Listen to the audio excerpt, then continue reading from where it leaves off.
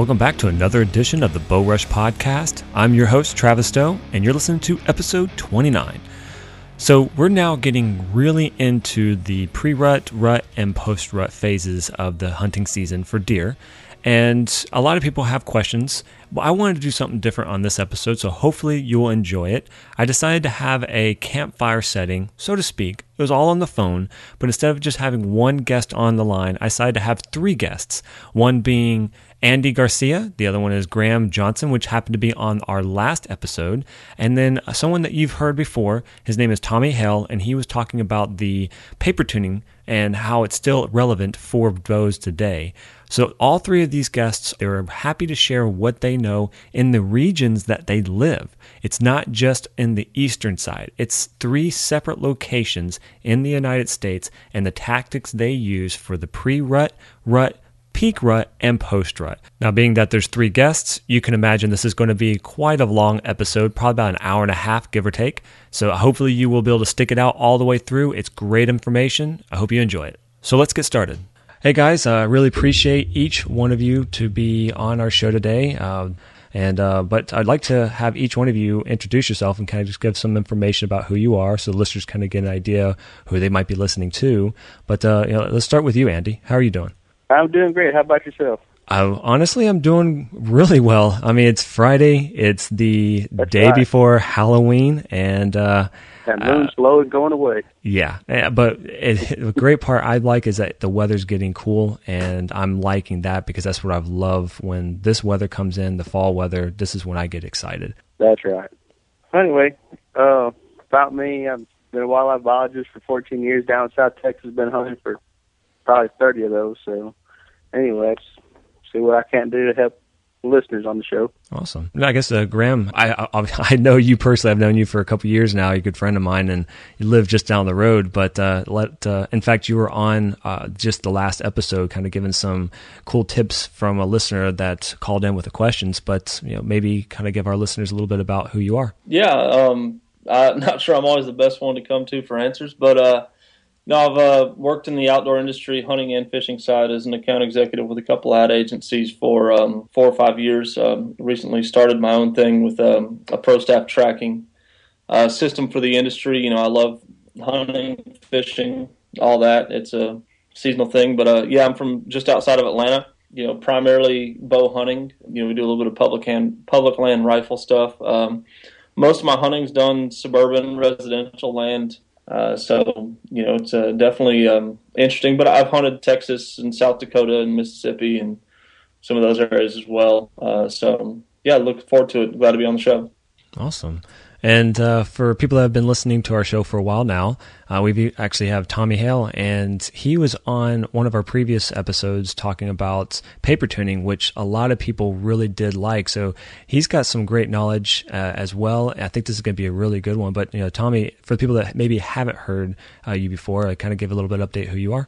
All right. Well, I'm a school teacher now. I teach middle school science near the St. Louis area, but I grew up on a farm in central Missouri, and I've been hunting and fishing most of my life, except for a brief hiatus when I was on active duty military. But, I'm pretty avid outdoorsman again, and spend a lot of time in the woods and mainly with my bow. But, of course, when rifle season comes along, I'm out there with everybody else. So, awesome. I believe it was Graham who said that, I may not be the best guy for answers, but I'm pretty sure I know how to hunt my farm pretty well. So exactly. What I have to share can be helpful to somebody. Well, honestly, my opinion is that everybody has something that they've learned, good, bad, or indifferent. And so even if something that you've learned, whoever's listening can take what you're saying from a grain of salt, or if it does seem to have value, apply it to their own hunting skills, and it can help someone that might necessarily be in the same scenario that you're in. So that's the cool part about this, allowing people to share. It really doesn't matter the true skill level, because everybody's got skill level. It just now comes into how can someone apply it. Right. Yeah, right. correct. So I guess we can go right into the first element. The idea about this is we're getting into the phases of the rut. I mean, it's just starting to come through. So we have the pre, the peak, and then the post. But I guess we can dabble right into the pre-rut. In your area, the region that you live in, how does it really affect? When does it really kick in? And some of the things that you might do to basically capitalize on that time of the phase. And I guess we can start with Andy. Well, for us, our bow season starts down here around the first week of October, and that's kind of the beginning of our pre-rut. The bucks are still, they kind of broke up out of their bachelor group, and they're still kind of patternable for us. But for what works best for me on the pre-rut down here in South Texas is knowing that I know that deer lives in this country, and I'll be running cameras looking for him. And when I do find him, I'll go ahead and try and set up on him. Either set up a bow line or tripod or something, because where I hunt, we don't have very many trees. The tallest thing we got for a tree is called a telephone pole. But that's what I like to do for pre-rut. I like to pick one deer and go after him. To me, it's easier than trying to go out there and shotgun trying to find a good deer. So anyway, that's how I hunt the pre-rut. I've hunted San Angelo before, which isn't really South Texas. I guess it's what? That's West Texas. West Texas. I would call that New Mexico. Yeah, it was pretty cool. It was pretty cool. It was, when they tell us in Texas, they're like, we got 3,000 acres. I'm like, what the hell do you do with 3,000 acres? Yeah, lots of deer. Right. You get a helicopter. Yeah, Texas. I mean, I've been on one ranch that's 250,000 acres. I've been on the King Ranch that's 825,000 acres. That's all right. Yeah, it's basically who's got the bigger corn pile at that point, ain't it? Yeah, pretty much. I mean, how do you in the world do you scout for something like that? I mean, you think about it, it's just so much space. Obviously, you have to have someone else do that all year long just to know what they're doing. No, well, what I'd like to do is I feed a road as far as I can see, back up the truck on a hill, and get my spotting scope out. I'd do it like out west, but down a road. Oh. Mm-hmm. I mean, I might have a road fed for 2 miles. So, I mean, I just get in the middle of it, look both ways with my spotting scope. That's usually how I do it, and I run the hell out of cameras. I run 25, 30 cameras at a time. Jeez. Wow. I'm happy just to even try to use 2 that I borrow. You had to figure out how to kill deer when you had clients coming. That makes sense. Oh, yeah. Yeah. Well, you go from that much land to the property I was hunting tonight before this call it's 30 acres total, but it's about 6 acres that's actually huntable that's not field. Mm-hmm. So that makes it a little bit different because you can run one camera. Yeah, exactly. They're going to walk in front of it eventually. Yeah, scouting takes about 5 minutes. So. And he's not here. Yeah, pretty much, yeah. You pull up, look outside the window. No, he's not there. All right, time to go. Okay. When you're saying you go after one, are you saying if in a herd of deer, you pretty much pick the one you're wanting to go after, and you pretty much forget the rest of the bucks, or and you're only going after that one specifically, or if something comes in, do you obviously adjust? But what do you mean by that? Right. Well, the ranches that I work on, we have our management plan. We have our harvest criteria.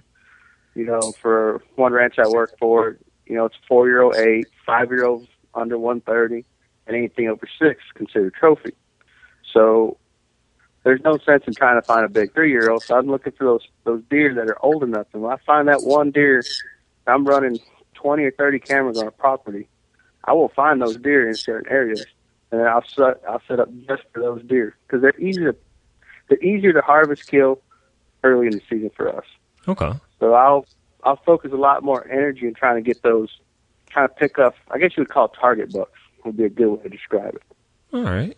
Or do you use any type of calls or scents to attract them in, and which kind that you do? Well, the call that works best for us down there in South Texas pre-rut, it's called a corn feeder. I know a lot of people think that's not fair. It's cheating, but hey, if it's legal, got a property that's 20,000 acres in size, and the widest area to hunt an animal is the road that's only 10 foot wide. You got to get that animal on that road to get a clear shot. And a lot of times, unless they have a reason to step on that road, they're not going to stop on that road. So, and even then, you still got to deal with hogs, javelinas, other deer, cattle. So just because you throw a pile of corn on the ground doesn't mean it's a done deal. Right. It's just giving you a little bit more of an advantage based on the distance that you have to try to cover. Yes. All right. A one ranch could be 20 square miles. I totally get it. I mean, I think that if it's legal, then you use what you're allowed to use to make sure you get what you're needing. In the end, is that you're trying to get a deer, and so yeah, makes sense. It's corn is gold in some places, so that I get it. What about you, Graham? Well, there's a lot of similarities, even though that Andy's hunting, really wide open, huge pieces of land, and we're hunting small pieces here. I try to do the same thing of focusing in on one deer. Our season in Georgia opens roughly mid-September, and just like in South Texas, well, it's probably hot for you guys all year round, but it's pretty hot. I mean, it's 90s. It's you're sweating in the deer stand, and our deer are not really in pre-rut when the season comes in. They're still grouped up in the bachelor groups, so we focus on food sources, of course. And then as the pre-rut really kind of rolls in, you get some of the acorns dropping around here, and we still focus on those food sources and try to pattern an individual deer, to the best of our ability. I'm a firm believer in hunting the does, and when I say hunting the does, it's not only taking a doe. I try to take a doe, earlier on in the season if I can, but it's really it's hunting the does and knowing. I'm more so patterning the does all the way through pre-rut. So if I know where they move on the property, because their movements pretty much don't change around here, so I'm kind of prepping myself for the rut. If I've got a good buck on camera I'm usually hunting between 5 to 25, 30 acres. I've got some friends around here that hunt as little as an acre and a half, which I know it sounds crazy, but you're pretty much, if you don't have a good buck on camera, you don't have a good buck on camera. That's just the way it is. You still put your time in the stand, but really I use that time of year to pattern the does to prep for the rut so that I kind of know where they're traveling on that small piece of property so that once the rut hits, I know exactly where I need to be. If I do have a good deer, focus on the food sources and, wait on them to break apart from those bachelor groups. It's actually, I find it easier around here to kill a big deer prior to the pre-rut in that kind of, very first part of the season, because they are grouped up in the bachelor groups and they're much more patternable that time of year. Once they start splitting up from the bachelor groups, they kind of get a little bit crazy. And it can get a little bit difficult at that point until the rut hits. Tommy, how about where you're at? Well, where I hunt, most of our land is tilled. So we've got patches of woods that I don't necessarily have big patches of big woods, as one might call it. I think the biggest patch on the land, on the piece of the farm that I focus on, which I think is 180 acres. Of that 180 acres, I think there are 2 patches of woods, that one of them is about 4.5 acres. That's the biggest patch of woods I have. And then I have another one that's about 3 acres. But what I do have is running directly north and south is a travel corridor that the deer use. So kind of like what Graham was saying, I tend to focus on food sources. I want to pattern, like he said as well, the does. Because, the old saying, if you find the does, you find the bucks. You may not necessarily see the bucks early on our farm, because we only have 1 or 2 big bucks that tend to stay on the farm, as far as our camera tells us. However, as soon as the rut comes in, though, if I know where those does are, I'll get in somewhere and I'll just sit tight in a place that I know that's had good activity based on the cameras and based on the neighbors, what they're telling me they're seeing as they're driving around. I will set up in one of those spots and just pretty much, pack a lunch and do dawn to dark sits during the rut. So, because I'll never know who shows up. Funny is, I'm in good communication with the neighbors on both sides of me. So, we're swapping cards and swapping pictures and talking. And, what I find is that come rut, one of us inevitably ends up shooting a deer that nobody had on camera. So, going after that one, I've got a neighbor just to the south of me. He does that too. He's able to say this is who I'm going after, and he's successful, but he's got, a little bit different setup, even though literally it's across the gravel road. It's just the topography and geography, I guess, of his farm is such that it holds deer really well so that he can do that, and I'm connecting, our farm connects between his farm and another farm. So what I get are the cruising bucks. So that's why we tend to see different deer. One of his might show up on my camera or vice versa, but end up taking a deer that neither of us had on camera. I bet that kind of creates some issues whenever like someone gets one of the deer that you're potentially like been after, but they get them because it happened to be on their property. Be like, no, you were on my property, but no, I was on mine. It came over to here.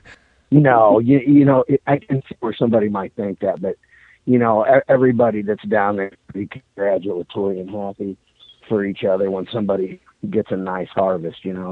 It's pretty much a good job, buddy. Hey, you got him. I'm going to get him next time. And that's it's pretty congratulatory or congenial, situation. Because everybody down there, is where we are. We're pretty fortunate that not a lot of people are hunting it, and everybody who is hunting it is like-minded. And, we talk enough to where those that aren't necessarily like-minded, or at least to our face, are telling us that, that they're coming around to trying to hunt the way we do. Yeah. Now, Travis, real quick, before we move on, Andy is a wildlife biologist. I mean, Tommy just made mention there of how far deer move, especially during the rut. I mean, I think I heard a stat today, like 94 miles in 24 days or something crazy. I mean, I believe it. Is it? I mean, I've heard sometimes these bucks putting in like 5 miles a day, no problem. And I think that probably goes across from Texas to Missouri to Georgia, wherever you are. Do you have? I mean, the whitetails are the same everywhere. We had one deer. We called him Blindside. He got poked in the eye when he was young, so he was blind in one eye. Well, every year, right about the 1st of December, he'd just pick up and go clear across the ranch. There's probably 6 miles to where he'd go every year to rut. Like everybody's saying, he was going for does, and there's always a lot of does on that part of the ranch. So he'd pick up and move over there for about 2 weeks. And then on the 3rd week, he'd be back to the other stand. And about mid-January, when our second rut kicks off, he'd boogie back over there. He'd be over there for 2 or 3 weeks, and he'd come right back. This deer did this every year. And he was so patternable, I had a blind set up for him. So when he did turn 6 years old, we didn't even hunt him until he went over there. You knew exactly when he was going to be there. I knew where he was going to be. He'd go to the same spot every year to chase does. We had a few deer that would do that. That I would set the blind up for him. The hunter to shoot that deer wouldn't come in until December, which is no problem. I had the blind set up waiting for him. When his time was right, the hunter was there, so was the deer. People would call me crazy. It's like, dude, he'll be here. Don't worry. Wow. One of the things that I've always questioned myself about is when it came into the pre-rut, when is the most effective time to be in the woods? Early morning, midday, or afternoon? Or is it best to, try to sit in stand the entire time? And depending on obviously the type of stand, or if you're spot and stalking, some people feel like, well, it's time for lunch. Do you take the break, or do you just, grind it through the whole entire day, or is it more effective early mornings or midday or afternoon? Well, I think for the pre-rut, they're going to be better off morning and evening. They're still kind of that summer pattern, so y'all agree? Oh, 100%. And the thing is I like to hunt in the afternoons more early season than I do in the mornings. It's not that I don't necessarily see deer early morning, but if I'm going to hunt early morning when they're still grouped up, when the does are, still trailing fawns, the fawns are still trailing does, and, the bucks are still in bachelor groups, more often than not, if I'm going to hunt early morning, I'm going to try to hunt a transition area off of food, in between food and water and beds. That's the thing. First of all, just the way my farm is set up, you can't hardly get to a stand without walking across where they're out feeding, So in order to do that, in order to even get to the deer, I'm going to kick them out of the country, walking across there in the dark.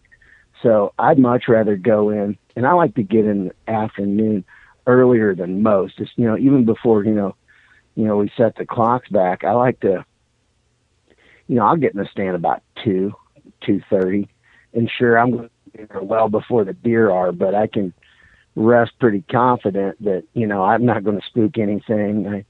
I'm still going to be careful, but the premium isn't quite as there, and I can set up and read a book or do whatever I need to do until the action starts kicking up. But like I say, that's when I'm going to hunt. The field edges for me is going to be the afternoon. Mornings, I'm going to try to get in and catch them coming off the fields, on a transition, like in between their beds. If that makes any sense. No, it does. Mm-hmm. Yeah, I would agree with that too. The mornings and evenings, and in our area here, it's really strange lately. Well, actually not lately. I mean, really every year that you get like these week periods where, okay, this week the mornings are hot, and then the next week the evenings are hot. Like that's when you're seeing the deer. I just went and I hung a new set the other day in the thickest, nastiest junk on my property. I mean, my maximum shot's like 20 yards, maybe. And I sat it this evening and didn't see a single deer. So, I know that next time, maybe I need to sit a couple mornings in there and see. But I understand about, busting them out. It just depends on where they're moving through. I'm with you. I like to hunt those transition areas between bedding areas and feeding grounds, if you can. It's just judging the movement. And I mean, that's really part of putting the time in the stand, even in the pre-rut. I know a lot of guys get kind of bummed out and they're like, oh, I'm not really seeing that many deer, or I'm not seeing any good deer, or whatever it may be. I mean, you got to put your time in the stand and just kind of figure out what the best time of day is they're moving, or, running your cameras. I mean, Tom, Andy, you say you run 30 cameras. I mean, I'm sure you pretty much know whether it's a morning or an evening deal.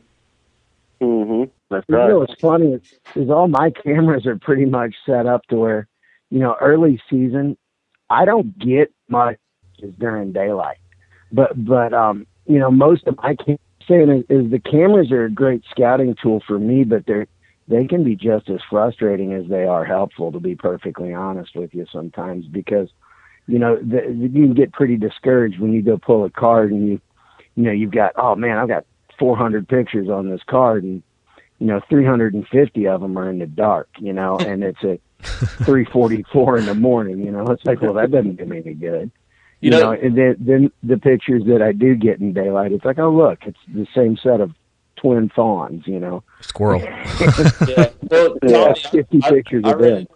I ran into that same issue, and I started using the last couple of years one of the time-lapse cameras, one of the Day 6s, and I'm not plugging Day 6 or anything, but it takes a picture every 5 seconds from daylight to dark, and I'll put it up overlooking a wide area, whether it be a hardwood bottom or an open field, and then from daylight to dark, it's taking a picture every 5 seconds, so I'll be able to review the footage, and I kind of know and am able to dial in their travel patterns, even in the preseason, early season, because I'm with you. We put out still cameras, and it's, I've got pictures of great bucks, but they're at 4 o'clock in the morning and midnight, and that's frustrating, but, it's part of the game. So, I mean, I have started using the time lapse, and that does help out a little bit. Well, let me ask you this. How often do you have to pull that card, though? I feel like you would really, taking that many pictures, you fill up an SD card pretty quick with it. Yeah, I think this camera takes up to like a 32 gig card, and then I'll buy two 32 gig cards, and I'll check it about every 2 weeks, and I set it to where it skips from 10 a.m. to 2 p.m. So it gives me video from daylight to 10 a.m. and then video from 2 p.m. to dark. And usually about every 2 weeks, and just switch out the cards, and it does pretty well. I mean, it especially on field situations. I mean, you can put it up over a field before you even set a stand up in that preseason and that pre-rut, and you can tell, okay, well, the deer, you can narrow it down to within like feet of where the deer are coming out of the woods at, and you can just slip in there and get a stand in, and you already know exactly when they're going to be there. That'd be useful. we kind of covered the pre. Now we're getting into the idea of the rut and peak rut period. And a lot of people, I know that's when it gets into the rut, that's where a lot of people think, well, that's when I'm going to be my most active, because the deer are, or at least the bucks are going to be more around. I can pull them in by either grunting or having the type of scent and pulling them, luring them in, so to speak. So I have a better opportunity. But obviously each region does things differently. And so I guess, if we could, Tommy, if you wouldn't mind, could you kind of get an idea of what you do when it comes into that period of time in the phase? Well, I've tried just about everything that a guy can try to hunt. And what I've come back to is being as simple as you can, really. And I find that when you find the does, you find the bucks. And I know I keep saying that, but that's where that scouting and that pre-rut phase is important to get your sets in. But not only is it important to get your sets in, then it's important to get your sets in right. To make sure you're not educating the deer, you're not sitting in that stand too often. And I have a couple of stands that I know are hot spots. Like I could go set in right now, or let's say in late September, early October, and I'm going to see deer, but may not see the deer that I want to see, or, I'll tend to leave those alone, and those also tend to be my most comfortable stands, because those are the ones I'm probably going to be spending the most time in come rut. I'm, like I said earlier, I like to find, have a nice comfortable stand and get in it and stay there. I'm, early on in my hunting career, I wasn't, I was pretty fidgety, so sitting in that stand all day was pretty tough for me. But these days, parking it in a nice, comfortable stand all day sounds pretty appealing. So I've got 3 little ones at home, man. So getting to sit in a nice, quiet spot all day is a good thing. But no, I'll get in there and I'll sit all day usually, and if I sit that stand for a good piece, I won't touch it again for another couple days, just to let everything settle down in there in case something had happened. But the thing is they say, oh, the deer aren't eating, they're not thinking about eating, but my experience says otherwise. I've got a stand that's in between a 7-acre irrigation lake and a little 2-acre pond with a little strip of woods between it. And I like this, and that's on an 80-acre field that's usually corn or beans. So, that's one of my favorite places to just sit all day, because you're going to see something if you're there. You may not see anything till 11 o'clock, but at 11 o'clock, you might see all kinds. And that's the big thing for me, at least hunting, the way our farm's set up is to get the action, to see the deer you want, to have them pattern, and then you just got to be there. You can't just go in there and sit for a couple, didn't see anything and get down, because that's you're probably limiting what you're going to see. Well, how do you, what do you do as maybe a possible tip? Like, how do you handle the whole day, one, for food wise, and 2, when you got to go? Well, let's be honest. I could skip a meal or 2 anyway. So okay. Now, honestly, I'll take snacks in with me. I don't want to take in a whole bunch just because of possible bathroom issues. But I'll take in a couple Cliff Bars and a bottle of Gatorade and just sip on it all day. And I'll take that bottle of Gatorade in and play games with myself just to let's see how long I can make this bottle of Gatorade last. Just so I'm not drinking so much that I got to go to the bathroom, or I'm getting uncomfortable and I'm moving around a lot. But for me, the big thing is I just need something to do while I'm sitting there, because I'm not too good at sitting still. So, if I've got I got a funny story, but I missed the biggest buck of my life because of a stupid handheld electronic Yahtzee game. Okay. I did too, man. I was getting after it. I'm like, oh man, I'm gonna beat my high score. I'm playing the game of my life in electronic Yahtzee, and I look up and I'm like, oh yeah, and I look up and standing right in front of me is a big old Manny Doe, and a giant wide 10-pointer is on her tail, and they came in from a spot where I'd never had a deer come in on me, and I was pretty exposed, and there wasn't anything I could do about it. And I mean, she was probably 15 yards from the stand looking right at me. Oh, wow. And he's probably 25 coming right in on her. You know, and he never even saw me, but I popped up, you know, I mean, I probably jumped out of my, you know, I got so excited. But, no, I stood up and grabbed my bow off the hanger. And of course, you know, she sees me, I get busted. So she busts out of there, and away he goes with her. So I threw that stupid Yahtzee game out into the fields. I never found it, and I didn't even really look, to be honest. But I'm so dang mad at it. But no, but that's the thing for me, though, man, is I just need to find a way to occupy the time.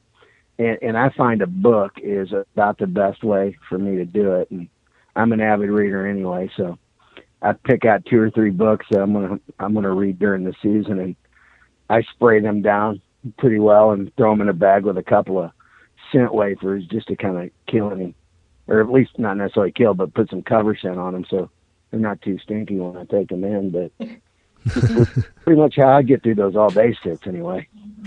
Well, you know, what about you, Andy? How's it going for you when it gets to the actual peak of the rut? When it's peak rut, that's when they're rocking and rolling. Well, for rifle hunting, I like to corn a road, beat a road as far as I can see. Get up on a hill with a spotting scope. I know that doe will stop in the corner. If that doe stops on that corner feeds, that buck will too. But like everybody said, that's when you hunt the does. You got to find the area with the does. And between the pre-rut and rut, I'll start feeding areas that I know have a lot of does in. And there'll be areas we don't even harvest does out of it, just so we can pull bucks in. So I'll have this area that's already set up prior to the rut. And so once I get in that area, I'll have those roads fed, and I'll be sitting up on these hills, and we'll start spotting and stalking these bucks. You know where that doe is at, that buck's right behind her. And everybody knows, once they're on a doe, they're done. They're the easiest time to kill them. But for bow hunting, it's the same kind of deal. I find an area that has a lot of does in it, set up a blind, and I rotate cameras a lot. Just pick some random spot, be driving down the road and say, hey, this looks like a good spot. Pick up some corn, put a camera, and check it a couple of days. 9 times out of 10, I'll find something to stop on that corn, and I'll set up a pop-up, a tripod, and we'll hunt the deer right there. But only for a couple of days, because after that, he's going to go somewhere else. So that's how we do it down in South Texas. So basically, you use the ground blinds and pretty much just like pods, quick in and quick out kind of a deal, just temporary. Exactly. Okay. Yeah, we're not. I mean, if you hunt a deer for 3 days, he ain't shut up in 3 days, he's somewhere else. Do you have any of the issues based on the amount of property that you're having to cover over? You know, if you got to go, do you just pretty much walk outside, just let the thing fly, or do you end up trying to cup it into a cup funny or y'all something? say that. What I've started doing probably about 3 or 4 years ago is I started urinating in the areas that we hunt regularly. Every time we go check a camera, we're urinating. Every time we go do something, we're urinating again. We got the deer to where they didn't bother them anymore. We literally got them used to our stink. Okay. So if the wind was wrong on the blind, we were cool. I would leave shirts, jackets, anything to make that blind stink. So you basically are making them feel more calm, as in this smell is not a threat. Right. So we could have a wrong wind for a hunter, and by God, we can go in there and get it done. No big deal. Very cool. No, I was going to say, go along with Andy's saying, being a farm kid, I've been saying for years the best cover scent would be diesel fuel. As crazy as it sounds, they're used to it. I can't tell you how many times you're out in the field or somebody's out combining, and you'll get right on top of a deer combining, and they don't spook out into them. You're right on top of them. You hear about people hitting deer with combines all the time. So it goes along with what Andy's saying. If they're used to a sound or a smell, it's non-threatening to them. Yeah, we'll do the same thing. We'll hang. We'll actually go do yard work, cut the grass and everything else, and hang a sweaty shirt in the woods. And every time you go to check your trail camera, throw a new sweaty shirt in the woods. Grab the old one, take it home, wash it. Yep. And that way, come September, when it's hot and you're trying to get in there and deer hunt, even though it's not rut yet, they don't really care as much. Putting that in perspective, I mean, the way it sounds, and this could just be potentially controversial, but the thought would be, we're going after these wild animals, and then now applying everyday things like peeing or the motor oil or even like your dirty shirt, throwing it out there, you're giving these deer the ability of knowing that this is not a threat anymore. Would that be almost considered taming the animals into a more civilized area where they feel adequate enough to trust? And if that is the case, how does that apply into the ethics idea? Granted, it's not necessarily bad because you're using a tactic that's becoming very successful. But when it comes into like chasing the wild animal, how does that apply to it? What would your thoughts be on that? He's still got a lot of other senses other than his nose. Okay. That's my thought. I've never pet a wild deer. Yeah. You took the words out of my mouth. Wild deer, what? No. Okay.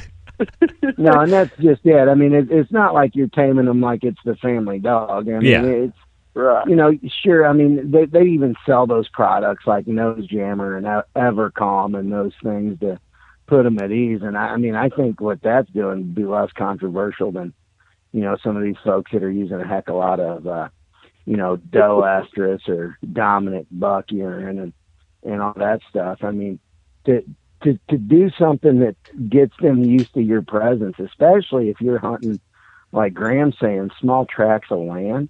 I mean, God, dude, I don't envy you, brother, because I don't even know how that would stress me out. Just knowing that, okay, I'm going into pretty much the same spot every time I hunt. Like, I don't know if I would hunt as much, me personally, just because that would wig me out and I'd be second guessing myself. Well, you got the deer by name. I can tell you that much. I can tell you exactly. You know what the biggest problem is, and this is kind of an interesting topic. I know we're supposed to be talking about rut, but old does. I hate old does. Amen. In all honesty, they're harder to hunt than a mature buck. And a lot of people say I'm crazy because they're like, oh, yeah, a mature buck doesn't come out in daylight. I had an old doe last year, and I finally killed her. Thank God. But she busted up more hunts. And literally this deer walked under my stand and was walking away at 70 yards. And she stopped.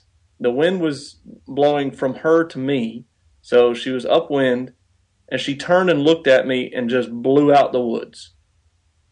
It's that like sixth sense, and I mean, I have kind of a sore spot in my heart for old does. I can't stand them. Other than just the meat. Have to be old. The smart ones. What'd you say? Don't even have to be old. Just the smart ones, the one that busts your hunt every time. That's the first one that's going to get it. Yeah, exactly. And she blows. I can handle her blowing at me once. If she blows at me a second time, she better not come in front of my stand again. I don't care if it's the rut, peak of the rut, whatever. She's going to catch an arrow. And there's this clip-eared. We call her a clip-eared nanny doe. She's the clip-eared doe, and that doe is talked about across 3 different farms. Everybody hates her. Yeah, we've got some more names for our does around here, but I can't share them on a podcast. Yeah, I have to be bleeping. Keep it PG. Maybe PG-13. No, I tell you, and here's the thing. Those big bucks that are smart and so wily and learn to evade hunters, I tell you, they learn that from somewhere. And they learned a lot of that from their mothers that were, raised them as fawns and up, till they kicked them, and those does do a good job of raising those fawns, the ones that survive the yotes and everything else. But, those does are those older does are just as hard, like you say, if not harder. Anybody says that they're not hard to shoot, it's out of their mind. Oh, yeah, they got to never killed an old doe. Mm-hmm. Yeah, has anybody ever did like a snort wheeze and actually had a successful result where a deer, the buck, nose goes down and bolts right to you? During the rut? I mean, I have, but the thing is I think this is just me talking, so if you guys disagree, please chime in, but I think too many people go into the woods and try to make too much noise. These aren't ducks we're calling here, man. Yeah. I don't like to make any kind of sense at all unless I've got something in sight that's hung up or going away from me. I agree. I completely agree. I mean, it's weird. I hear stories around here of guys that have luck with that. With rattling. I know South Texas. You guys probably do some rattling down there. Mm-hmm. Our deer up here, which I guess I can kind of jump into the rut a little bit here because it's really weird. Our deer, I can literally have someone hunting 2 miles away and their rut will be 2 weeks after mine or 2 weeks before mine.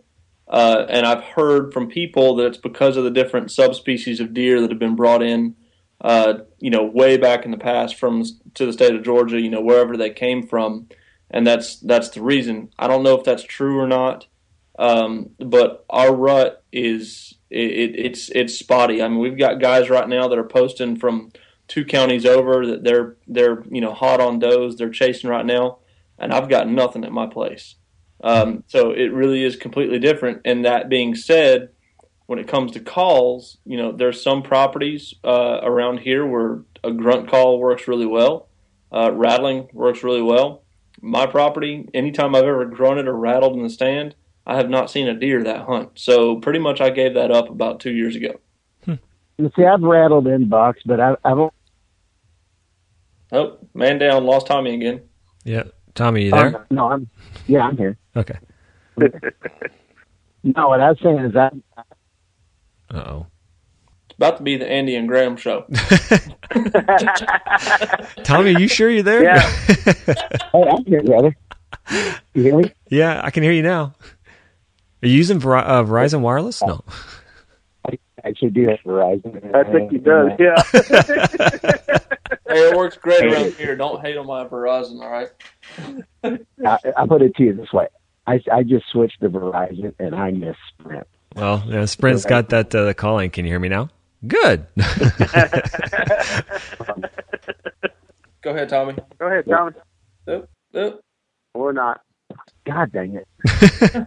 Well, Andy, what do you have to say about calling? Yeah, we'll get back to Tommy here in a second. We don't really grunt or snort words at them. We do rattle, but for us, it's weird.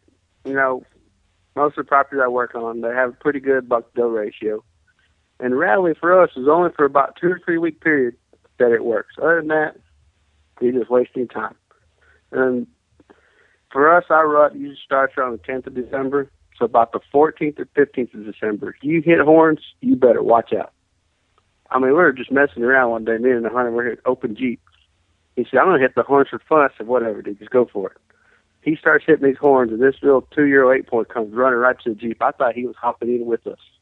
Wow. I mean, there's times that we rattle, it's insane. I've had, 6 or 7 bucks just circling around me, just trying to see what's going on. And from a guiding standpoint, I don't like to rattle because it's hard to make a decision in a split second. But I like to take people out and rattle to actually let them see it in person. I mean, I've had bucks stop in front of me and kick dirt on me. I mean, they're so focused about that fight, they're ready to come to a fight. So that's our main calling technique down here. Do you have is there a certain period of sequences that you do, or like extended time, or if you go 30 seconds off for a couple minutes, back on for 30 seconds, or do you have where you're a bolt of 4 or 5 minutes straight? Because I've heard many different ways depending on the distance. I like the long and loud sequence. I just hit the horn. If something shows up, I say it ain't working. I mean, I might hit horns for 10 minutes straight and still have deer circling me. I might have, like I said, 5, 6 different bucks just they'll come out of one row, look, kind of circle around. You can see them in the brush, come back out behind me, and then they circle back around. They're just trying to find the fight because they're so focused. But I'll hit the horns. I'll hit them for 10 minutes straight. And my arms are jello after the fact, but when you got bucks coming in like that, it's just so awesome. The hunter is just going crazy. Tommy, let's see if we can get the sound on there. And what were you saying earlier? Well, I was saying that I will rattle a little bit, and I've never rattled in a big buck. I'll say that. I've rattled in a lot of baskets, that are, what I call basket bucks, still inside the ears, or, curious yearlings that'll come in and check you out. But more often than not, I haven't had too much luck with it. But Graham was kind of hitting on it. Just kind of depends on the farm, because my buddy that lives across the gravel from me, he rattles in bucks all the time. I mean, he's a rattling fool, and it just kind of depends on the deer and how they behave within their bachelor group, has been my experience. We've got, you're talking about the rut being at different times. We've got last weekend, the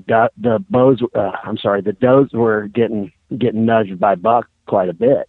They're already running them pretty hard where we are, so, our rifle season's always the second weekend in November, and it goes for 11 days. And usually by the time rifle season starts, the peak of the rut is kind of dwindling down. So, being a bow hunter, I don't know. I mean, as far as using a bunch of calls, I've just never had a ton of success with it. The only real success I've had was when I had a buck that was walking away from me one time. I hint the snort wheeze at him, and he turned around and came back in on me, ears back ready. He thought he got challenged, by that snort wheeze.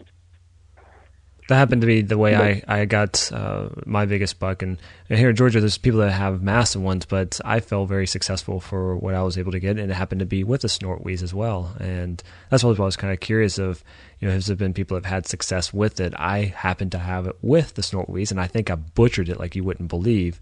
But sure enough, yeah, most likely, and like everything else. But he was just starting to drift away, and just did a little snort wheeze to him, and completely turned around and bolted about 20 yards trying to find me. And I had a clear, clean shot, and it was probably the coolest moment that I've had hunting in a very long time, because it felt like, to me, I did something successful and applying a tactic that I was listening and trying to give it a test, and sure enough, it worked. See, Travis, I guess I'll share my my learning experience story, and y'all keep the laughter to a minimum, please. So I had decided not to use calls anymore, and I had a big 8-pointer on camera, and he was big for around here.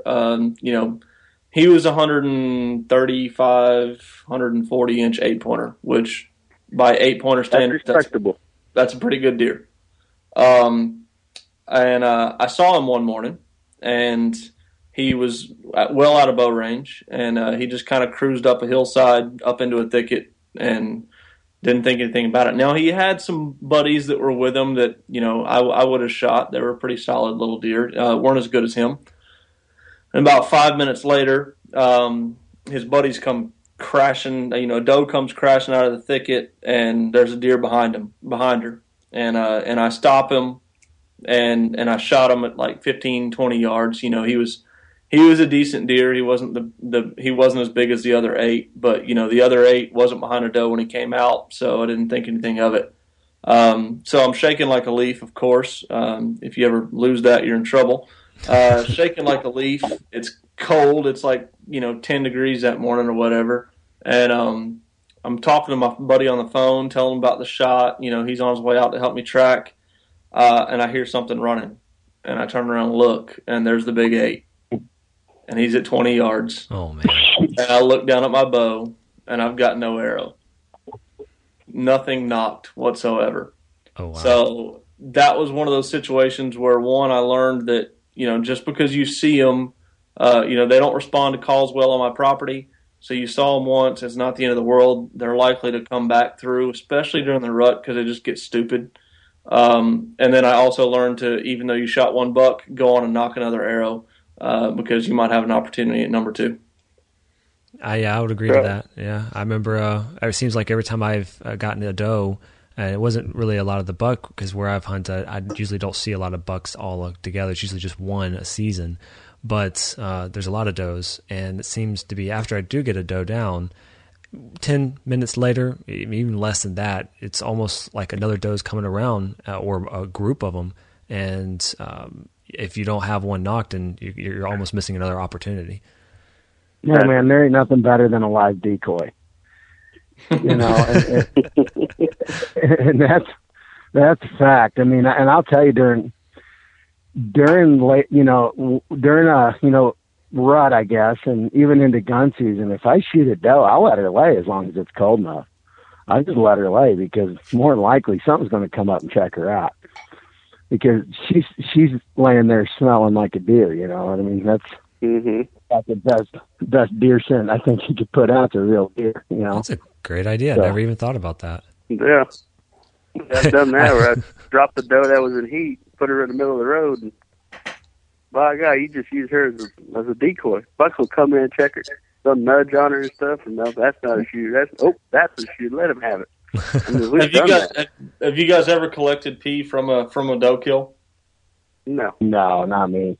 It sounds weird. I've got friends that have done it, and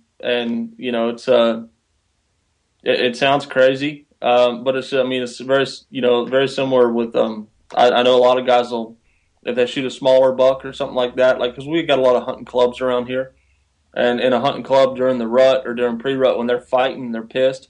They'll if somebody shoots a smaller buck, it's like a fight to get the tarsal glands off that buck, and they'll go hang them in the woods just to make the dominant buck mad. Mm-hmm. No, I'll use tarsal glands. I've definitely done that, but to collect it out of a doe, I mean, I can definitely see the value in it. I just don't know that I have that kind of motivation. Yeah, well. if you got the Gatorade bottle, you can at least pump it in there.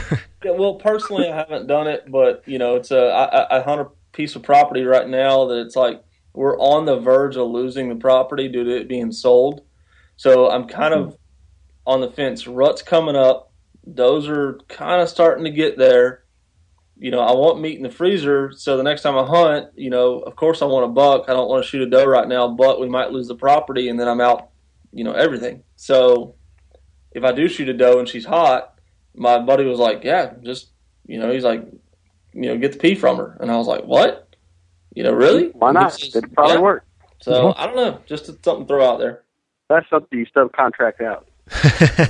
Yeah, exactly. Well, we got the pre-rut, we got into the rut and the peak, but now the rut's over. We're going into the post-rut, and it seems like even here in Georgia, depending on where you're at, it might be just starting or it's already gone. But how do you capitalize on that? That it's gone. The bucks aren't going to be as active. Do you still go after them? Or are you going just like more back into the doe mentality where that's what you'll probably go after more? Or is there things that you can do to still try to capitalize on the rut itself? And what's been effective? I guess we can go with Tommy because we put you last time just because of technical issues. But let's see what you got to say on this one. For me, again, and this is Midwest Farm Kid talking, I just go back to food, to be honest with you. It goes back for me, and this is just my personal style of hunting. I like to shoot a nice buck, given the opportunity, but I'm out there to be hunting as much as I am anything. And, hunting ain't killing. It's just about being out there for me. So, my excitement level is directly tied to the rut, I think, cause once the peak of the rut is over and the chasing has stopped,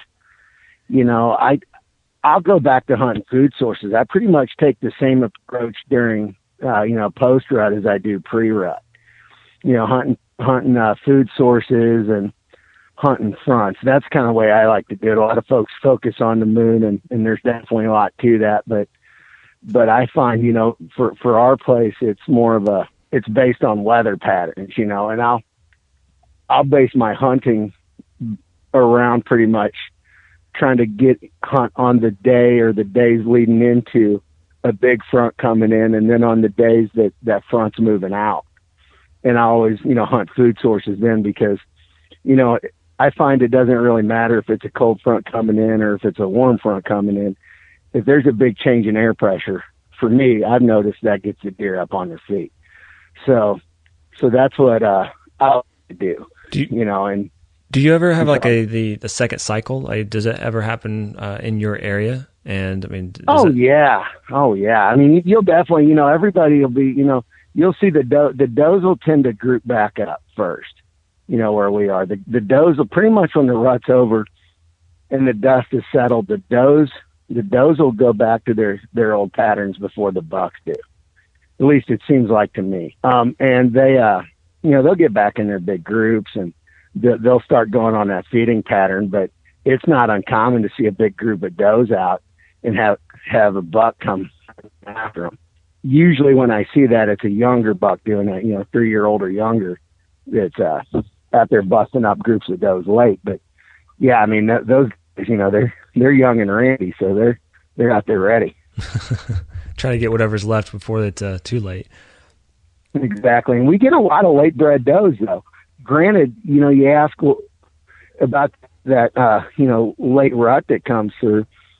We get a lot of late bred does because, a lot of late fawns, especially out, early season, here's these fawns that they're clearly fawns, but then you'll see Bambi walking around, they still got spots on them. So it's definitely, a fawn that was born a month or so later than what the rest of them were. Oh, so I guess based on when they are actually born really does affect when they become in heat and ready. Oh, sure. Yeah. And like, so I thought it was more of a community thing where, it's when you have them all packed together, they become when one goes, they all go together. But, well, I think the bucks, I'm sorry, let me backtrack there. What I'm saying is I think some of the bucks will stay ruddy longer than the does do. Now, I shot a late season doe last year with my rifle, and she was stinky. She was still pretty much in heat, and this was in December. So I mean, as far as Missouri rut goes, that's a little bit late. Okay. Andy's just getting started down there at that point, but yeah. But for us, I mean, it's pretty much by December 1st. Actually, I'd even say by Thanksgiving, really, usually the rutting activity is all but done. Okay. Wait, so yours is pretty much ending on that part, and then you're talking about Andy. Yours is just picking up. I mean, how do you handle it? Well, our rut really peaks around 1st of December, second week of December, and then right around Christmas. Some parts of South Texas still going. Some are already kind of coming out. But when we're going to our post rut, the bucks are hungry. They've been chasing does for 2 or 3 weeks straight. They've been up all day, so they're hungry, they're thirsty. They want to take it easy for a little while. But like y'all were saying, second cycle, well, we get that January rut. We also get a February rut. Oh, wow. So we get to do our rut hunting 3 times. Wait a minute, you get to hunt even in February? We have some ranches get to hunt to the end of February. Oh my gosh! And I've seen bucks chasing does in March. Just depends on the year. It's crazy. But I mean, post rut, bucks are hungry. They got to try and put that body weight on. They got to kind of nurse their wounds they got. So they got to eat. So they're going to go back to their morning, afternoon patterns. And they might chase an odd doe here and there, but they're building back up because they're going to have to do it again in a few more weeks. So here we are back in a rut pattern in January. And then they'll do that post rut again. And then they'll do it in February. Because our doe fawns, if they're born early enough and they get to about 70 or 80% of their body weight that first year, they will come into heat in February. And that is the most intense rut you've ever seen in your life. You might see one little doe fawn run across the road and 9 or 10 bucks behind. Wow. And that's when a lot of our deer actually fight, lock up, and we find them dead in the spring. Now, do you get to use your bow through the entire season, or are there sections? I think there's sections where you can only do bow and then there's rifle and then back to bow, or can you do it all the way through? It depends on the ranch, but if the ranch can hunt to the end of February, you can hunt with bow all the way to the end of February.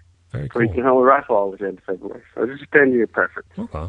But like Tommy said, post-rut, bucks are hungry. They're going back to food. Well, Graham, being in Georgia, you're saying we always have, depending on where you're at, it either starts and ends later.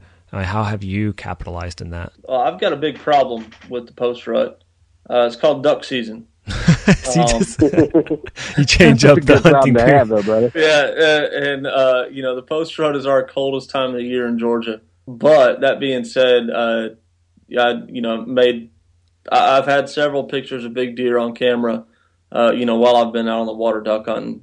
So it's difficult me on personal level because I like to duck hunt. But there's, Tommy, I heard you talking about, you said a lot of the smaller bucks are the ones that are pushing does and stuff like that post for you guys. It's kind of the opposite here. A lot of the general kind of rule around here is that some of our biggest bucks come into rut, in that our rut typically ends late November, early December. And a lot of our biggest bucks come into rut in the December timeframe. They'll say, if there's 4 or 5 3.5-year-old bucks on the property, then your 4.5, 5-year-old buck is the one that's going to be coming into rut late. So our rut typically a lot of times has some of the younger bucks as the ones that are rutting. Now that's not to say that the bigger bucks aren't killed and that they're not rutting, but it's kind of one of those. You gotta kind of stick it out to the end. You really do. And during the rut, the one thing I tell people is like, you got to put the most time in the stand possible. If you're on the does, it's just a matter of time. So put the time in the stand. Now, when it comes down to it's getting cold outside, and that's when guys have trouble putting those long hours in the stand, especially because our cover's gone here. All the leaves are off the trees, and the acorns are gone. The food sources are depleted, and it gets very difficult in that time of year to get one within bow range. So I don't have a lot of experience in post rut because I'm usually on the water, but I have had pictures of some really good deer post rut when they're really getting fire up. Well, I kind of go into the last real thing that I'd love to know about is lessons learned. The things, Graham, you've already kind of given us a really good example of something that you've learned over time, but something that you've done and you've realized either you wanted to try it and you completely failed, maybe you've done it a couple of times and realized it was just a waste of time, and so you don't do it anymore. I guess we can go back around in a circle, even though we can't see anybody. Let's just try with Andy. I mean, what was like a lesson learned that you've done multiple times? You said, it's just not anymore, that it was a waste of time? Well, when the buck bombs first came out, that aerosol can? Yeah. Yeah, we'd go spray it on the bush and just kind of go drive the road as far as you can. Just kind of spray on the bush every 100 yards or whatever. And just see what happened. Boy, the bucks, you'd see them running back and forth on that road looking for that bush. But that was the first year. The second year, I don't know if the deer got used to it or so they changed the formula. It just, ever since that first year, it hadn't been as effective. I'm not saying it for me. I don't know about everybody else, but that was one thing I quit buying. When we first tried that and we saw the results, and we'd go down to our academy and we bought every can they had. We had a shopping cart full of that stuff, and they looked at us like we were crazy, but we put some deer on the ground with those buck bombs. But then after that, they didn't work. We just kind of saved our money. Went back through the ways. Yeah, I've heard, even here, some guys I went hunting with, every time we go in and stand, we got down, and if we didn't see anything, he's like, I put a buck bomb out, and every time I kept hearing that, we've never had a result, and I've never even bought one because I never thought they were that effective. Personally, just because of the people I've heard here, never had success with it. Yeah, it's weird. I mean, they worked awesome the first year. I wouldn't do the whole can. I just kind of go up to the bush and kind of give it a 2 or 3 second burst just so you can see some of the liquid dripping off the leaves, and just kind of go down the road spraying this stuff every 100 yards or so. I mean, bucks would walk out to that road. Bucks I've never even seen before would walk out and smell that bush. So we thought they were greatest things in sliced bread, but after that first year, it was just kind of a waste of time. Well, Tommy, what about you? No, man. Boy, I tell you what, if there's a gimmick out there, I probably fell for it at one point or another. You know what I've gotten away from? The big thing for me that I focus on, that I am, very militant about, is my scent control. And, and I still have debates with my good buddies, and, I'm sure they'll listen to this and they'll give me a hard time about it. But, I want to smell absolutely nothing when I get it. And away for fresh earth flavored cover sprays and all that stuff. And, and that's great, sure. And these guys do well with it, but I want the woods to smell exactly like it did before I got there, because I feel like, for my experience, it's taught me that the less I smell like anything, the more deer I see. And I don't just necessarily mean, my scent lock suit and my base layers. And well, I've gone to Under Armour. I switched, but with all my Under Armour, everything, I'm pretty confident with the way I take care of that stuff that my scent control is tight. So why do I want to mess that up by putting a fresh earth cover spray on me? Wait, no, when you talk about you go really in depth with the scent control.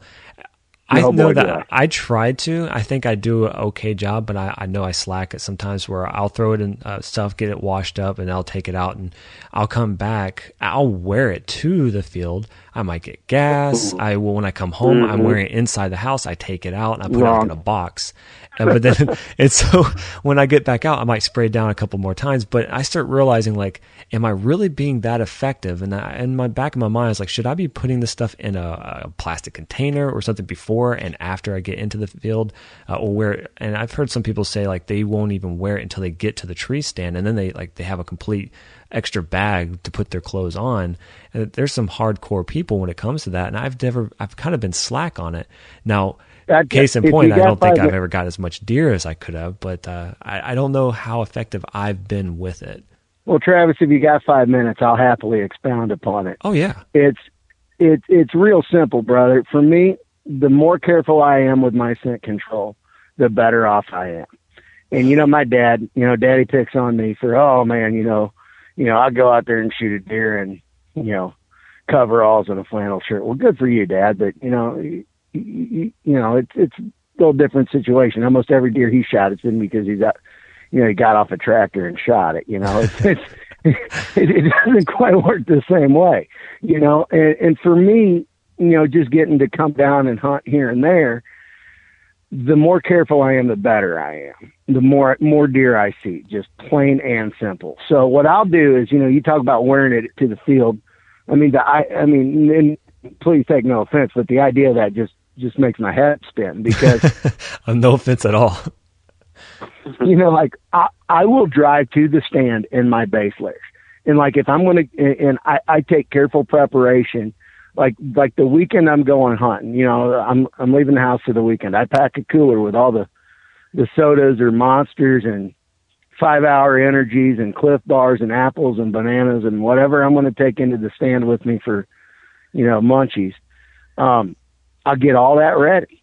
I got all that already, and I will gas my truck up when I get to the farm, or get the town nearest to the farm. I gas my truck up, I fill it up, so I don't need to worry about going into the gas station at some awkward point. That's all completely taken care of. It's just that little bit of, that's as much as part of the hunt for me as actually climbing the tree and drawing down on a deer. It's all that pre-hunt prep work, to me, that makes the difference. And I think that's where a lot of guys fall down. I agree. I think that's almost something when we had our first conversation in the previous podcast, I think I got that from you, is that you like removing variables. I do. I don't like moving parts where there doesn't need to be. Yeah. And I get it. And I think that I know for a fact how I was brought up in raising into hunting. This is how it kind of worked for me, is that even at a young age, how I learned was that we were in our suits, our clothing. We would go to Waffle House and have the best type of food you can possibly think, that you have to use the bathroom 10 minutes after leaving, and drive an hour away to the property, and with a guy that's in the car smoking. Yeah. And, that's how I was brought. I was raised up thinking that's, perfectly fine. And even for years, I never even thought about scent. I think I got into where they're like, well, rub some stuff around you, and they would put some dirt, but we never really wasn't into that much on the scent. So I didn't have that backing of the feeling it was helpful. And maybe I could very well be losing all these multiple types of opportunities. And I think it's just because of my going back into my normal routine. I feel like I know I'm lazy with it. Well, and I think if you're a public land hunter, it's even more important than for me on the farm. And that's kind of what my daddy gets after me about. You know, he's like, oh man, you know, these deer are used to the way we smell, and he might be right, but at the same time, I noticed the more careful I got, the more deer I saw, and it was that easy. But you know, like what I do is I'll wear a base layer, you know, I'll drive in a base layer, you know, and then it might seem a little weird that you're driving in your spandex underwear. But at the same time, you know, that's why I get gas before, you know, so I don't have to stop at the gas station and get funny looks from an old lady when she sees me pull up, you know. But I could just imagine scratching yourself or something, and someone's like, "What?" winking at me or something. Like, "I'm taking, ma'am. I'm sorry." But I bet you there's probably other hunters like, "I got you. I know what you're doing." Right, man. And I bought a pair of clogs, literally, or Crocs rather. You know, just, you know, not for the fashion of them, mind you, but because they're easy to wear. You know, I'll get dressed. You know, I'll take my scent-free shower. I get dressed. I spray down before I put on my clothes. I like an unscented powder too. You know, they said there's a scent control. You know, powders out there. You know, antimicrobial stuff. Yeah. I like that, and that also makes it a little easier to peel those layers off after you've been wearing them all day. But you know, I'll put that on, put a layer on. I have seat covers in my truck that I use only during deer season. You know, I take them off after every weekend hunt and run them through the washing machine just because, you know, my pickup picks up some smells just from the days of driving around in it when I'm not hunting. And yeah. You know, and Andy's laughing. He knows what I'm talking about. Oh, yeah. And then, but I keep all my stuff in a scent lock container, you know, and it's an airtight, you know, I think it is. I think Plano makes it, but it's an airtight scent, you know, scent-free container I got on Black Friday a few years ago for like $15 or something. Nice. I got a couple of them actually, but, no, I keep all my stuff in there, and yeah, it might be cold. It might be 12 degrees when I'm getting into the stand, but you know, I'm moving around, and I'm not going to be in my base layer for long. And you know, I put on a layer, I spray down, and then I get geared up, and last thing I do is I put on my harness and open my bow case, and away we go. You know, and I spray down, and I use one thing that I do use for scent control that I don't think a lot of guys do. Is, you know, or I know some guys that'll spray their bow with, you know, they'll spray their bow and their quiver and everything with just the whatever brand they're using, the Scent-Away or whatever. But I don't like doing that because it gets that weird residue build up on it. And I don't know if it's a fact. I mean, and residue's building up on moving parts. It makes me nervous. There's a scent-free, oh dang it, what's the brand? Nose jammer, those nose jammer wipes, and I just wipe my bow down, you know, when I put it away the night before. You know, when I'm done with the hunt, I wipe it down so I don't have to mess with it in the morning. You know, I just grab it and go, but I don't touch anything without a gloved hand on. That's the other thing. First thing I put on is my gloves because, you know, sure, I took that scent-free shower, but I was holding on to that steering wheel the whole time I was there. I put a dip in on my way in.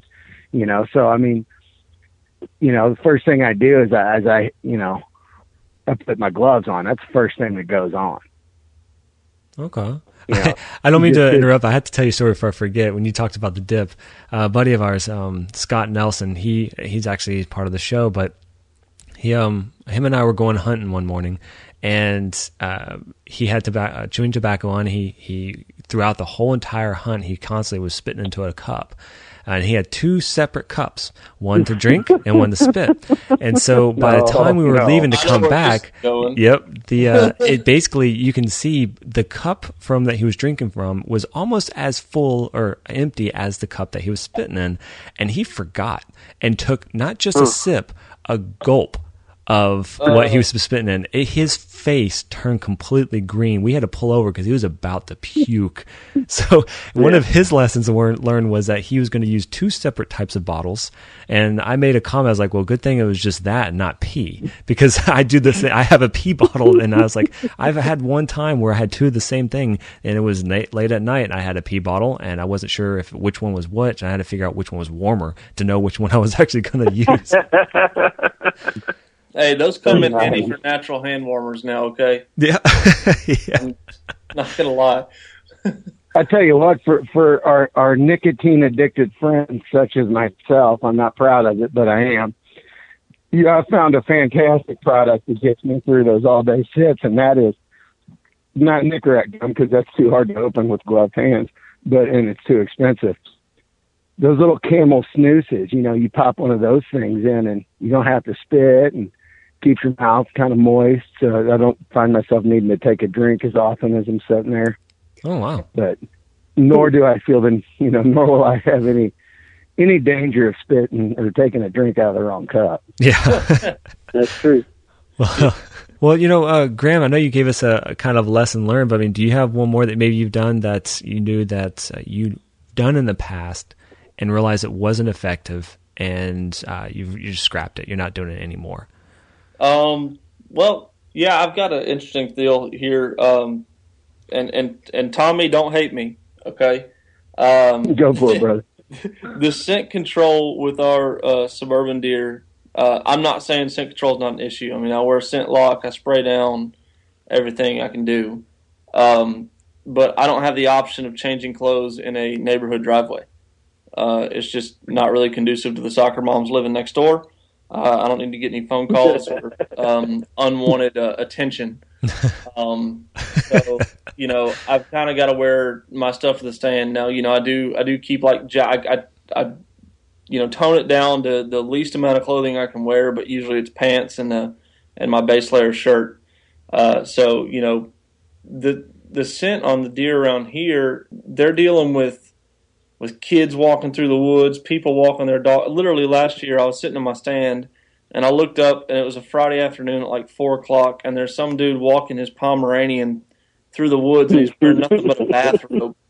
And I'm like, first thought that came to my mind was, who walks their Pomeranian through the woods in a bathrobe at 4:00 in the afternoon on a Friday?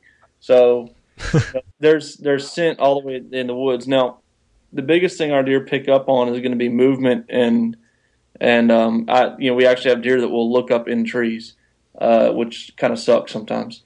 Especially when you're at full draw. Yeah, no, literally they'll walk in and they'll have their heads up, which it's difficult. So the biggest thing with me is when it gets cold. We have some mornings we hunt around here, they're 10 to 20 degrees, and for a Georgia boy that's pretty freaking cold. Mm-hmm. My feet always get freezing, always freeze. I don't care how many grams of thin slate I got in my boots, whatever, they freeze. So last year, to keep myself where I can stay in the stand for long enough, to hunt, especially during the rut, I started strapping 2 sweatshirts to my backpack when I go in. And when I get in the stand, I will wrap the sweatshirts around my feet, but to the point where I can move, enough to stand up and rotate around if I need to. And that's just that extra warmth on my feet to keep me still, where I can hunt out those really cold mornings. That's a pretty good tip. And, that's it sounds crazy because you're thinking, why would you wrap something around your feet? If you open up the bottom of the sweatshirt where you would normally put your head in and stick your feet in there and then wrap another sweatshirt on top of that, you can surprisingly move around and fidget your way around enough to, very quietly and easily get a shot off, and it keeps your feet that much warmer. Which, strange tip, I know, but it works for me. No, it's awesome. Graham, if I may, I got 2 thoughts for you on that that'll significantly warm your feet in the stand. Okay. As a fat kid, here's a thought. Have you ever, I used to be a gym rat in a previous life. Those rubber mats, like those puzzle pieces, like you can get that. I think they sell them at Harbor Freight for like 4 square feet of them for like $9. Yeah. If you take those things and cut and trim those, put those on the platform of your stand, what that'll do is it gets your feet up off the metal. And that metal's what's cold. It's just sapping, that heat transfer is going on there, man. It's just that, the heat moves from an area of colder to or warmer to colder, right? So it's literally, it's pulling that heat energy out of your feet. So if you put that layer of like that rubber matting down, you can sock up and do all that and toasty toes yourself to death. But, if you're still setting those feet on top of a metal plate, you're kind of, I don't want to say you're defeating the purpose, but you're limiting what the rest of the things you're doing is. Makes perfect sense. The efficacy of it. It's almost taking the same concept of when people go backpacking and they're getting off the ground from the sleeping bag. They usually get a sleeping pad that gives about an inch off or so. Exactly. And, yeah. Mm-hmm. That's a really good and the other thought is about it is it quiets you down, because you might have, your boots. I mean, you got the heavy clogs and tread on there, brother. They're going to, if it was a little wet walking in, maybe you picked up a little mud. I know I've sat in the stands before where, I've had mud on my bottom of or the soles of my boots that are, drying up and falling down. It quiets you down a lot. I mean, a lot in the stand. You'd be amazed how much quieter it makes you. That makes perfect sense. Yeah, I definitely have to try that this year for sure. I want to get I've heard rave reviews about the Thermacell heated insoles, but dadgum, $130, I just can't, I haven't brought myself to it yet. You know what, dude? Toasty toes and the right socks. What I think most people do wrong is they try to over sock. I think you're better off under socking, because when you stop and think about the way a blanket works, the blanket itself doesn't produce warmth. It just traps your heat in, right? So, and then in order for you to stay warm, your extremities to stay warm, you got to be able to have that blood flowing around, right? So a lot of guys will put on these heavy, thick wool socks and they go buy their boots and they buy it from some guy and no offense again to the box stores, but if you heard the previous podcast, I'm not a fan. I'm with you. They go in there and it's like, oh man, this boot feels right. And they go in, they try it on with, whatever kind of sock they wore to work. And, a lot of times for a lot of guys, I mean, it's a thin dress sock, or it's maybe a cotton athletic sock, and they put a boot on. It's like, oh my God, this thing feels loose. You got to put on a heavy sock to feel what that really feels like. And if it feels snug when you put it on, it's wrong.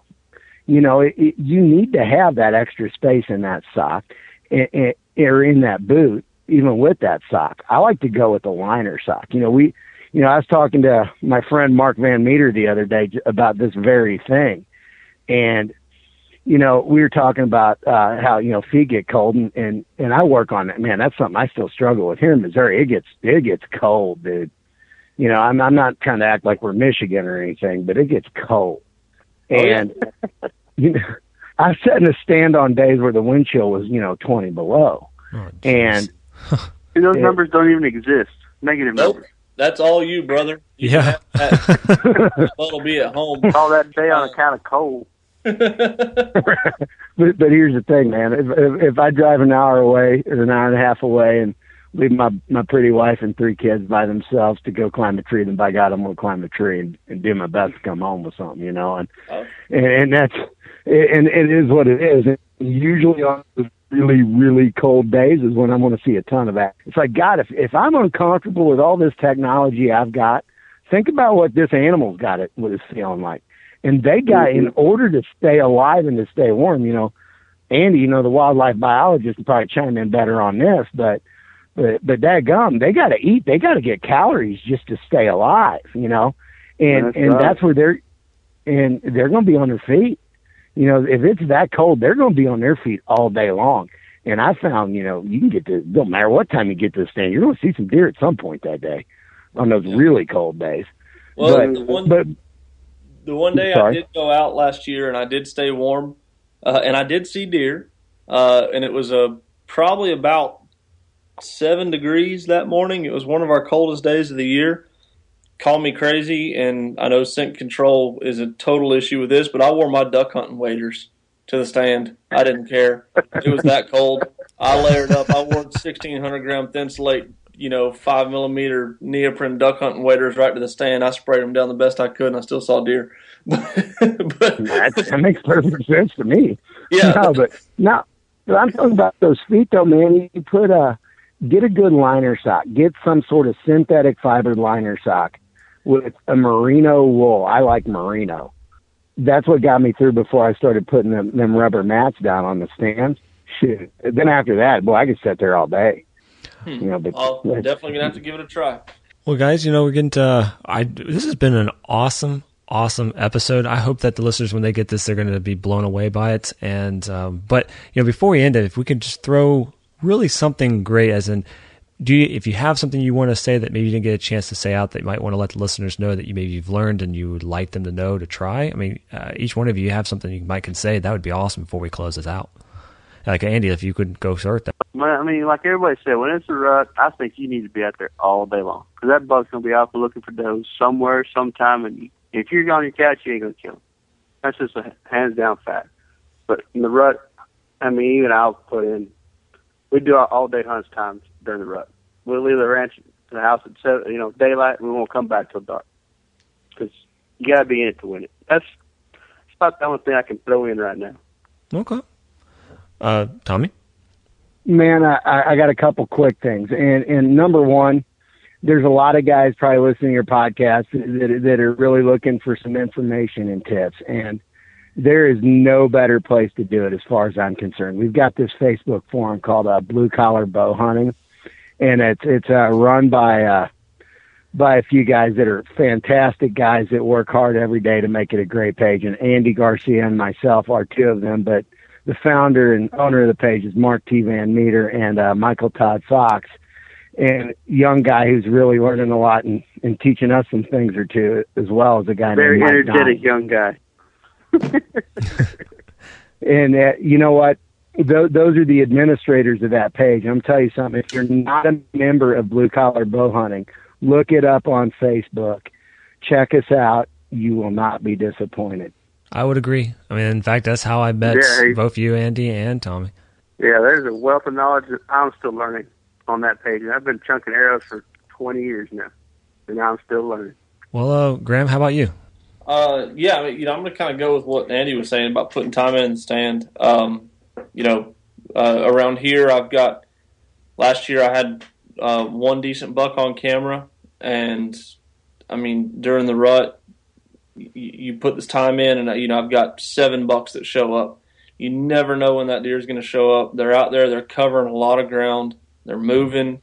If you've got any opportunity, I know a lot of guys can't do the all-day sits. For me, I like to get out in the morning during the week before work. It's a little bit quieter during the week. It's not as much traffic around, and just if you can put in 2 or 3 days a week during the rut, you're going to be a lot better off. If you're out there fighting the crowds on the weekends, if you're hunting, especially if you're hunting public piece of property, or if you're hunting a private land that's like a hunting club, everybody and their brother is out there on the weekend. So try to get that time in during the week if you're able to. You're gonna find that piece of property hunts totally different during the week than it does on a Saturday. Well, guys, Andy, Tommy, Graham, this has been a great episode, and this is the first one I've done that had multiple people in a crowd, a campfire setting, so I hope that people have enjoyed this, but I do appreciate each of you coming on, sharing what you know about when it comes to the rut, and thank you so much. I think, I definitely learned a lot from this, and I hope the listeners did too. This was a lot of fun. I enjoyed it. Yeah, I had a blast too. Well, man, again, it's been a pleasure, and if this turns out and people really like it, I hope to have more of these type of episodes, because this was a lot. It was cool. It allowed everybody to have different types of conversations, and it worked out great to my mind. Wow, this was a great episode. I know it was an hour and a half long. It's a little bit longer than we normally do for an episode. And if you were able to stick it all the way through, I'm sure you probably were able to accept or learn something from each one of them that you might be able to apply in your hunting scenario for this hunting season. Guys, I do appreciate each and every one of you taking the time listening to our show. In fact, some of you might be unaware that on our website, we have this little plugin that will allow you to be directly from your website, not on a mobile device, but on a computer. You can send us a direct message, a verbal message. Maybe if you have a question, or if you just want to say what you like about our show. We love hearing from you. So, take some time. Go to our website, mybowrush.com. You'll be able to see right on the homepage on the right-hand side, it says, send a voice message to the Bow Rush podcast. I'd love to hear from you. It'd be something new that we've added. We want to test it out to see if people are going to be engaging with it. We've already started getting some calls from it. We really think it's a cool idea, allowing us to engage with our audience a little bit more than just by the Facebook social networks. But give it a shot. We'd really appreciate it. Now, we have a iTunes account, which most of you are probably listening to it from this. And if you go to mybowrush.com/iTunes, it'll take you right to our page on iTunes. We'd appreciate if you can have a 5-star review if you felt our show has value, and leave us a comment as well. We love seeing and reading what people have to say about the show. Right now, we have about 14, 15 comments, and we're growing. It's only been a year since we've really started, so seeing these numbers slowly get more and more, it makes us feel like we're doing something right, and we're happy about that. And this coming up year, we're going to be doing some cool new things. I'll talk about it in the next episode. I know I've already taken your time for a lot longer than normal, but next episode, we're going to get into what we're going to be doing for the following year, and it's pretty exciting stuff. But over the past few weeks, we've been getting a few comments asking, when are we going to be more engaging in Instagram and Twitter? Because people are slowly starting to follow those, but they're not that interactive at the moment for us. We don't have that much time to invest in trying to build those social networks. We want to, but we just want, I'll give you, for example, Instagram. It's heavily involved with photos. And as you know, we are an audio-based podcast currently. We're going to be doing some video work soon on product reviews. Again, those are things I'll talk about later. But in providing content for Instagram, those photos, those little video segments, that takes time. Things that it's so much involved that we could really use your help with. And what I mean by that is if you have a successful hunt that you've done recently, you, your spouse, or even your sibling, and you want to share it, send us that information. Send us a photo. Send us some details. We will add that to our Instagram page. You will be helping us contribute to our growth and exposure in Instagram. And that's a wonderful thing because it's not just about us. The whole point about our show is not about us. It's about you. And we want to allow people to share their knowledge so you have the ability to take what you think you can apply. Well, that's the whole reason why we call it mybowrush.com. And it's the Bow Rush podcast, but it's my Bow Rush, not being me, but you. So if you want, send us some of your photos. We'd love to see it. We'd love to know the story. We'd love to share it. We'll put it on Facebook. We'll put it on Twitter. We'll put it on Instagram. And I think it'll be great. So let's give that a round, and we're going to see how that works out for the next few weeks. Maybe next year we might be able to find someone to help us out and help build up those elements. But right at the moment, with being that it is the hunting season, I'm heavily involved wanting to be out there. I also have to do work with building websites. I'm also helping people in fitness and helping them lose weight, which I've talked about before.